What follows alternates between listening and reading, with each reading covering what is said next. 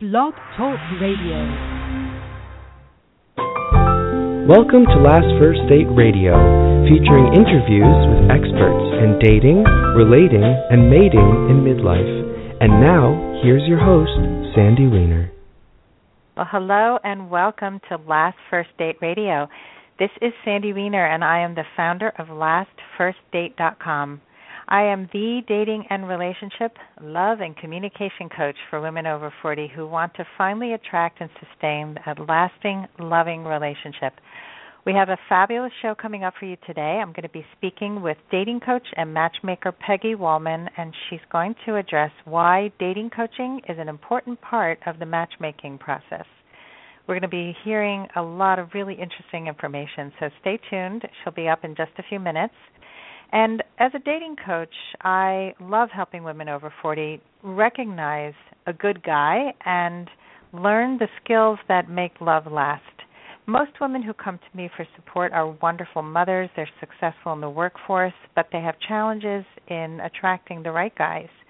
And one of the mistakes that I notice over and over again is that for women, especially who grew up in the 60s and are now in their 50s and 60s, they have had to work hard to be successful in their careers, and they might be bringing that same energy and competitive edge to dating, which can totally turn off the men that they're attracted to.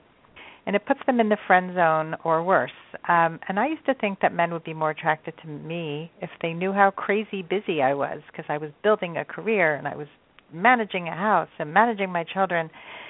But they didn't care about that, and they didn't want to hear crazy busy because to them it meant not available. So it's mistakes like these that are very elusive to many people. You're too close to the situation to really see that you may be sabotaging your dating success. So what I've done is I've created a free guide for you.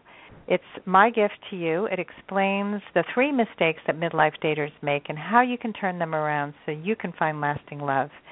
When you sign up for this free guide, you're also going to get tons of other information, like the top complaints that men have about women in dating after 40, the top complaints women have, the secret words that you can say that will really help you to connect better, lots of great stuff. So it's my gift to you. It's just go to my homepage on LastFirstDate.com and sign up because I want you to go on your last first date. Today's show is sponsored by Audible.com, a leading provider of spoken audio entertainment and information. You can listen to audiobooks whenever and wherever you like. Get your free book when you sign up for a free 30-day trial at audibletrial.com/lastfirstdate. And now I'm going to introduce my guest, Peggy Wallman. She is the founder of Peggy Wallman Matchmaking. She has a master's degree in social work and was a theater director and teacher for over 20 years. Peggy trained with world-renowned dating coach and matchmaker Rachel Greenwald, who I love. Her husband, Richard, is a Harvard Ph.D. in clinical psychology, and he's recently joined her team full-time. Richard is fabulous, and they've been married for 40-plus years. They have 4 married children, and Peggy feels privileged to help singles of all ages find love. So join us as we discuss the benefits of working with a matchmaker who also offers dating coaching to her clients. Welcome to the show, Peggy. Hello. It's so nice to hear your voice, Sandy, and thank you for having me. Thank you. So Peggy and I met at a conference about a year ago, and we just had an instant connection, and we've collaborated on some projects and formed a nice friendship, and I'm just thrilled to have you here today. So let's start with matchmaking. You're a matchmaker. I'm a dating coach. You're a matchmaker and a dating coach. So can you just address matchmaking? Who is matchmaking for? Should everybody sign up for a matchmaker? Is it just for some people? Who is it for? Well, I think basically I think as our world has become more specialized and we start looking for people to help us with less general topics and more specific topics, and certainly finding love is one of those, that I think a matchmaker, once you have tried a lot of ways of meeting people, dates that haven't felt that you've had a lot of fun on dates you've been on, or are having trouble meeting people, or choosing the right people. I think any one of those categories, I think having someone who's objective, better than a friend, even though I love having friends and mentors at your side while you're seeing a matchmaker. I think a matchmaker is a highly specialized way to look for love without necessarily completely outsourcing your love life. I think you should still be an active participant. But I do think that someone who sits on the outside and can kind of help you to see where some of the areas that have been challenging or just have not felt comfortable for you, I'd help you identify those and then choose the men that you are better suited for you, and that you're part of making those choices. Those aren't just being made by a matchmaker. But also I think in this very busy time where women and men just don't have as much time for online dating or networking with all their friends, or they need someone else to do some of the work for them. And I think if you're in that category, that's another good reason to hire a matchmaker. I would say not a good reason to hire a matchmaker is when you think that the matchmaker is going to have all the answers for you and find your perfect person without sort of your participation. That you're going to wake up one morning and Prince Charming is going to walk in. And for me, I believe that it doesn't happen like that, and that there's reasons why women who are either still single or divorced for a long time and haven't found the right person yet, or even if they've lost their spouses and aren't quite ready to get back into dating, think that if someone were to walk in that minute, that everything would be fine again. And I think that's not the case. I think that you need to be a team, you and your matchmaker. And if you think that you wouldn't be going in it as a team, that would be the kind of client who I think would not be a good candidate. And sometimes for guys, that's a big issue, because I think guys think, okay, you do all the work and all I have to do is show up.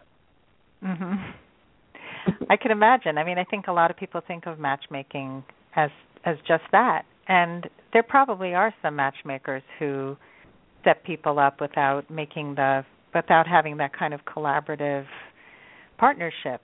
And the way you're describing it sounds like you're setting people up for success instead of false expectations that are not realistic. Right. I think and I think learning more and more about what success means.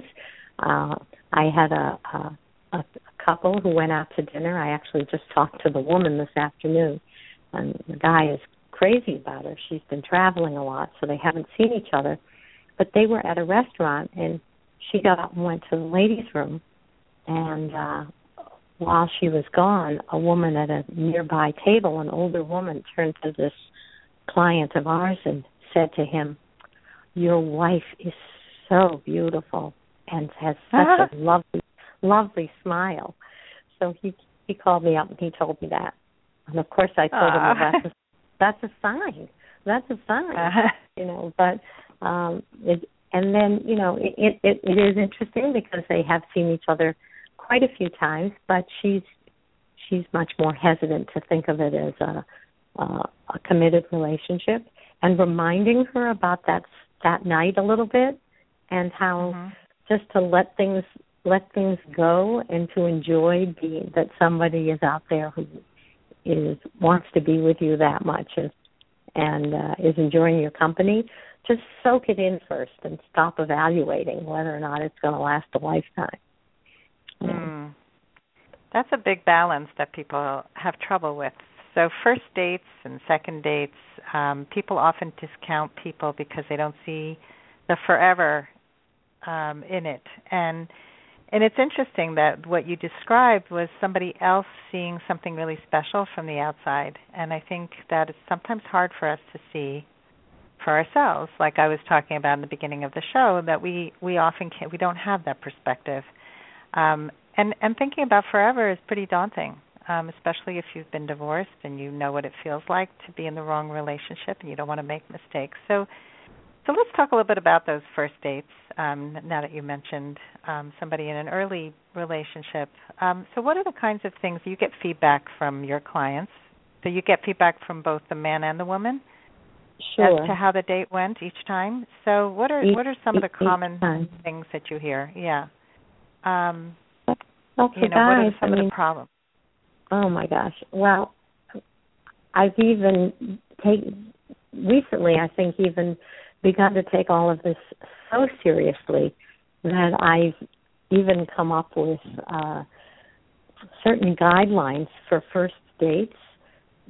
And in particular, for the guys, whether it's to be early and hold the doors open, pull back the chairs, always pay. It's polite to give a woman the chair facing out so that you can focus on her for the next few hours. And that helps guys' eyes wandering all around the room.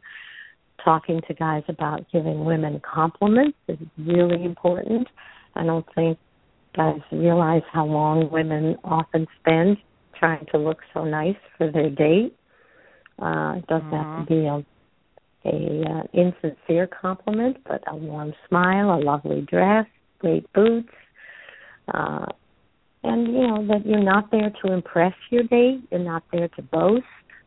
I usually say boasting is the wrong side of confidence. And, try to be authentic. And, and in return, I think, women really need to be gracious and accepting. Some people call that flirting. I tend to think of it more as graciousness and accepting. You can buy your date a drink or dinner at another time, but for your first date, this is his opportunity to pay for your evening. Be sincere. Make lots of I statements. Try not to interrogate. Women, we know, like to ask a lot of questions, and men end up feeling as if they're on the witness stand, with a friendly prosecutor, but they're on the witness stand. And when somebody does offer to pay, I just always try to tell women to just say, thank you so very much. It was a lovely dinner. Rather than, wait, I'd be glad to. And then I'll have women who'll say, and I reached for my purse to pay, and he didn't stop me. He didn't say, oh, no, I'm happy to take care of it. Well, you're not giving a very honest message as a woman if you're reaching to pay when you really don't want to pay, and you're just what I call testing to see whether or not he's going to pay. So I think that whole issue, I think, can get more complicated, but for the first couple of dates, I tell men and women, with the exception of sometimes when they're in their 20s and their bank accounts aren't very stable, that's a different issue. But for older couples, there's no question when you go on your first date, your second date, that the guy should know that he should be taking you out wherever you're going. And so when does that change? When can I just ask, because this is a big issue for a lot of people, and I've struggled with this too, because it feels awkward sitting across from somebody and not doing anything when the check comes. I think I like doing something. So what I suggest, so what do you recommend? What I recommend is the check comes and you say, "So such a lovely choice of a restaurant. Thank you so much for the nice invitation." I mean, you don't have to say it till after he reaches for it. And if a guy is not reaching for it, you just have to give him time to realize that's what he's going to have to do. Don't get flustered, and just, thank you so much. I enjoyed dinner so much. Such a nice invitation. It was just I could see why this is one of your favorite places. Just make it conversational, not about the money, but you're definitely saying thank you. Right. Yeah, that's good. And so how far in would you say would a woman then offer to take him out or pay for a drink or dinner? As you mentioned, the first few dates. I like to say that after you've gone, maybe after, obviously, first dates and second dates, if they can be very different. If I have someone call me up and, their first date is already in the wee hours of the morning and it's 2:00 in the morning and they don't want to even leave and they had dinner for 6 hours and they're already going to see each other the next day. And, 3 dates for one person can be like they spent a month together. But I think after you've seen someone, certainly, 2 times maybe or 3 times, then I think it's lovely for a woman to say, next time I'd love to pick the place and take you to dinner. And he might say, no, I'm happy just doing it the way it is. Or he might say, that's so nice, thank you. Or maybe you've decided that, there's a show in town and you've already talked about getting together next weekend. And so maybe you say, there's a great show and I know we have plans next Saturday night, so I'd love to take you to the show. And I think that's just fine. But you have to have had a couple of dates together, a few dates, especially as you are, over 40, over 45, over 50, or 55, 60, whatever. You want to be sure that not that he can afford to do it. What I think women really need to get comfortable with and feel comfortable with is that they know that someone wants to do it and sees it as something that he's comfortable doing. He's not waiting for the woman to do it. I mean, there's nothing in the world that's worse than a guy that's, it's not my favorite word, but cheap, and certainly not an impression that, I work with guys all the time, and very small little triggers can somehow let a woman know that he's not, not generous.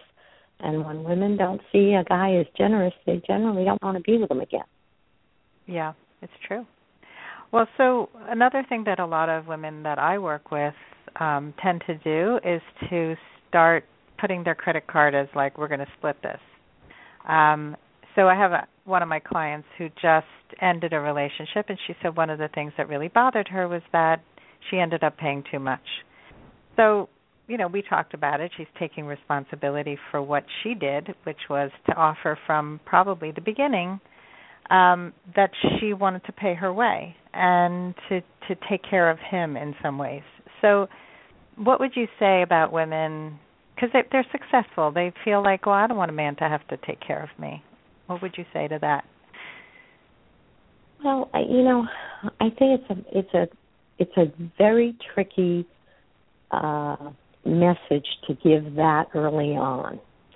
I think that taking care of each other sort of financially, I certainly don't think the woman should initiate that. But somehow I think that does give off a vibration of I'm really letting you know from day one that I don't need anybody to take care of me financially. And I think that there are other very nice ways that you can show someone or tell someone that you're fortunate enough to be financially independent. But also I think what works for guys is who are successful and independent and accomplished is that they want to be able to do that, and they like to be looked at as a provider. And if you sort of take that away from them, then I think women can come on as looking kind of like they're kind of emasculating, really. I agree, and women don't see that because they feel that it's taking away their power because they work so hard to achieve what they have. And so I think it's just a reframing and also understanding men, that men do like to be providers, and when you don't allow them to do the things that they want to do and that they need to do, it can be very emasculating, and it's a real turnoff. Absolutely. And you can certainly share your accomplishments and your success as a woman without having it to be about money. And and generally I think for a lot of women that I see who are in their early 40s, for example, and have very successful careers, and they become very much about their careers. And those are women that are really less attractive to men anyway. They'll so often, more and more now, I think if I could pick one sentence that I'm hearing so often from men, and some of them are extremely successful, accomplished guys, they'll say, can you find me someone like a teacher or a social worker, or, I just don't want a type A woman who's out there and she wants to talk about her job as soon as we sit down to dinner, and it's more like a resume than it is, I'm hearing her CV, but I'm really not learning anything about her, and they really think that life is about their work, and I think you're right.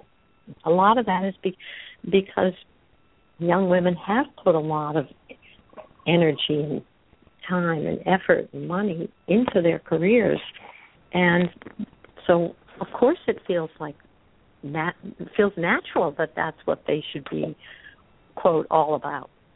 But it isn't what they're all about, and they need to figure out what the language is that means that they're talking about who they are rather than what they do. And I think that's true for men too, and a huge distinction very early on dates, thinking about who you are, what you want someone to walk away with when they walk away from the date. What is it that you would like them to remember about you? If it's, which hedge fund you worked for, then that's what it is. But, be careful, because that's probably not going to be very memorable. It's so true, and I love that you're bringing this up, because this is such a point that it was such an eye-opener for me to learn this, because I never dated like that before. And I think we, tend to want to prove our worth by sharing what we do rather than who we are. And just a simple word like because, which is what my friend Bobby Palmer, who talks about, when you share your career, for instance, you can say, I love it because. And just by saying that, you're telling who you are rather than what you do. And it's so simple, but it gives somebody insight into your values, into your heart, into your truth. And then another thing I think women don't realize, and you talked about men need to do this more too, is that when women share from their heart, men tend to do it more often, because it's you've created an atmosphere of making that safe. And then you don't walk away from a date thinking, I have no idea who this person is. I don't know if I want to date them again because I don't really know them. Exactly. That's one of the reasons why even not just men giving compliments, we all love compliments. And, it's so nice when a woman can sort of think to herself, even before she goes on a date, I hope I'll find something nice tonight that I can, because I do want to be able to give someone I want to be able to give my date a compliment. I hope I'll like them enough to find something that I'd like to compliment him on, because once you give someone a compliment about something, you are creating what you're describing. You're creating a kind of an atmosphere that is about giving and not just about getting, and people tend to relax as soon as something like that happens. So as soon as you say to him, that's, it's such a really nice looking sport jacket, or, whatever, you have a great haircut. Don't be afraid of it. Just say something. And I think women are, they wait for compliments and they love compliments. But it's not, I find that it's a little harder for them to come up with. They'll say, well, so give me some examples. What would be examples of compliments? Well, what are some of the compliments when, maybe for those of you who, had children of your own, you knew every day that you were complimenting them on something. So it's not really hard to find, how you chose a great restaurant tonight. This was such a great place for us to eat. And how did you, was this has this been a favorite of yours for a long time or whatever? Just something that changes it and makes it feel like you are acknowledging something about him, and vice versa, and looking at each other. You know, I often say, you know, try to hold each other's eye, listen attentively, never interrupt with something you did bigger or better, you know. And for women, you know, don't ask him what he thinks of you. You know, I know that sounds terrible, but read the signals instead. It's just sometimes women, they just feel like, oh, you know, they want to know.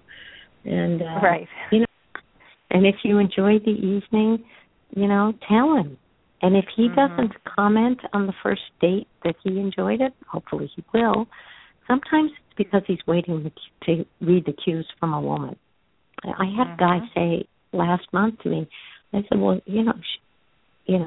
she had such a lovely time. And he said, well, but she was worried that you didn't have such a great time. And he said, well, I was waiting for her to say that it has been such a terrific. And I said, why were you waiting? He said, well, I don't know. I was just waiting. And I said, well, were you feeling it was a great time? He said, yes. I said, then say so.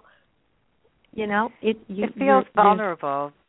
People have a hard time opening up their heart and saying something, because what if she didn't have a good time, and then I'm going to feel bad because I had a good time. You know, the inner dialogue is so absolutely self-destructive in so many ways. You're absolutely right, and I think you have to take some risks. And if it's sincere, and you just say, I had a lovely time, I hope we'll see each other again. That's usually what I hope the guy says. But, you know, if that's how you really feel as a woman and he hasn't said it, I say it. If I wouldn't want you just to say it, but if you had a lovely time, I certainly think you should say that. And if you want to see someone again, and, you know, maybe he's shy, maybe he is waiting for you, who knows? It doesn't mean you're assuming, you know, there's a second date. But, you know, and certainly don't suggest one. Like, you know, if you're free this weekend, maybe we can see a movie. You know, I'm not in favor of that. And I always tell guys to end an evening by telling your date how much you enjoyed meeting her. And if you want to see her again, say so. If not, don't say you do, because that's you know, that can be really hurtful. And also, I think on first dates, as you and I both know, we've talked about this a lot together, you have to hold something back. That's the hardest part, I think, for men and women. Not just your chastity. Don't tell all your dark secrets. Don't laugh too much. Don't confess everything. Don't talk about your ex if you have one. He doesn't need to know everything about you. And I always give the example, you don't cook with every ingredient in your pantry for every recipe. Be selective, you know. I like that. And I think, you know, at the end of an evening, sometimes, you know, kind of a guy wants to know if you like him enough to go out with him, and you really don't. I think that can be really hard, kind of letting guys down gently, and how you have to add some character positives as you do that. You know, you're such a fun and interesting guy, and thank you for taking me to dinner, and I really enjoyed meeting you. You don't feel like the right match for me, but I wish you all the best in finding someone special. You know, you have to be honest. You have to be honest. Yeah, I so agree with you. Honesty, and it's one of the hardest things for people. They're afraid of hurting people, and what they don't realize is they'll hurt them even more when they're not honest. And we're going to have to wrap up. We could talk for hours. For hours. But you can, I mean, as evidenced in what you've shared, that a lot of what we're talking about is the dating coaching part that goes hand in hand with matchmaking, because you have to know these things in order to have success in the dating process. You can find the best person in the world, and if you don't know how to date them, you're not going to have success. So thank you so much, Peggy, for being on the show today. And people can find you at PeggyWallman.com, correct? PeggyWallmanMatchmaking.com, yep. Oh, matchmaking.com. or PeggyWoolman.com. Both are Okay. actually available. And thank you so much for having me. I always love talking to you. Oh, me too. And thank you, everybody, for listening today. And I wish you all good luck with your love life, whether you're in a relationship or not. And I hope you go on your last first date very soon. Take care. Bye-bye. Bye-bye, Sandy. Bye, everybody.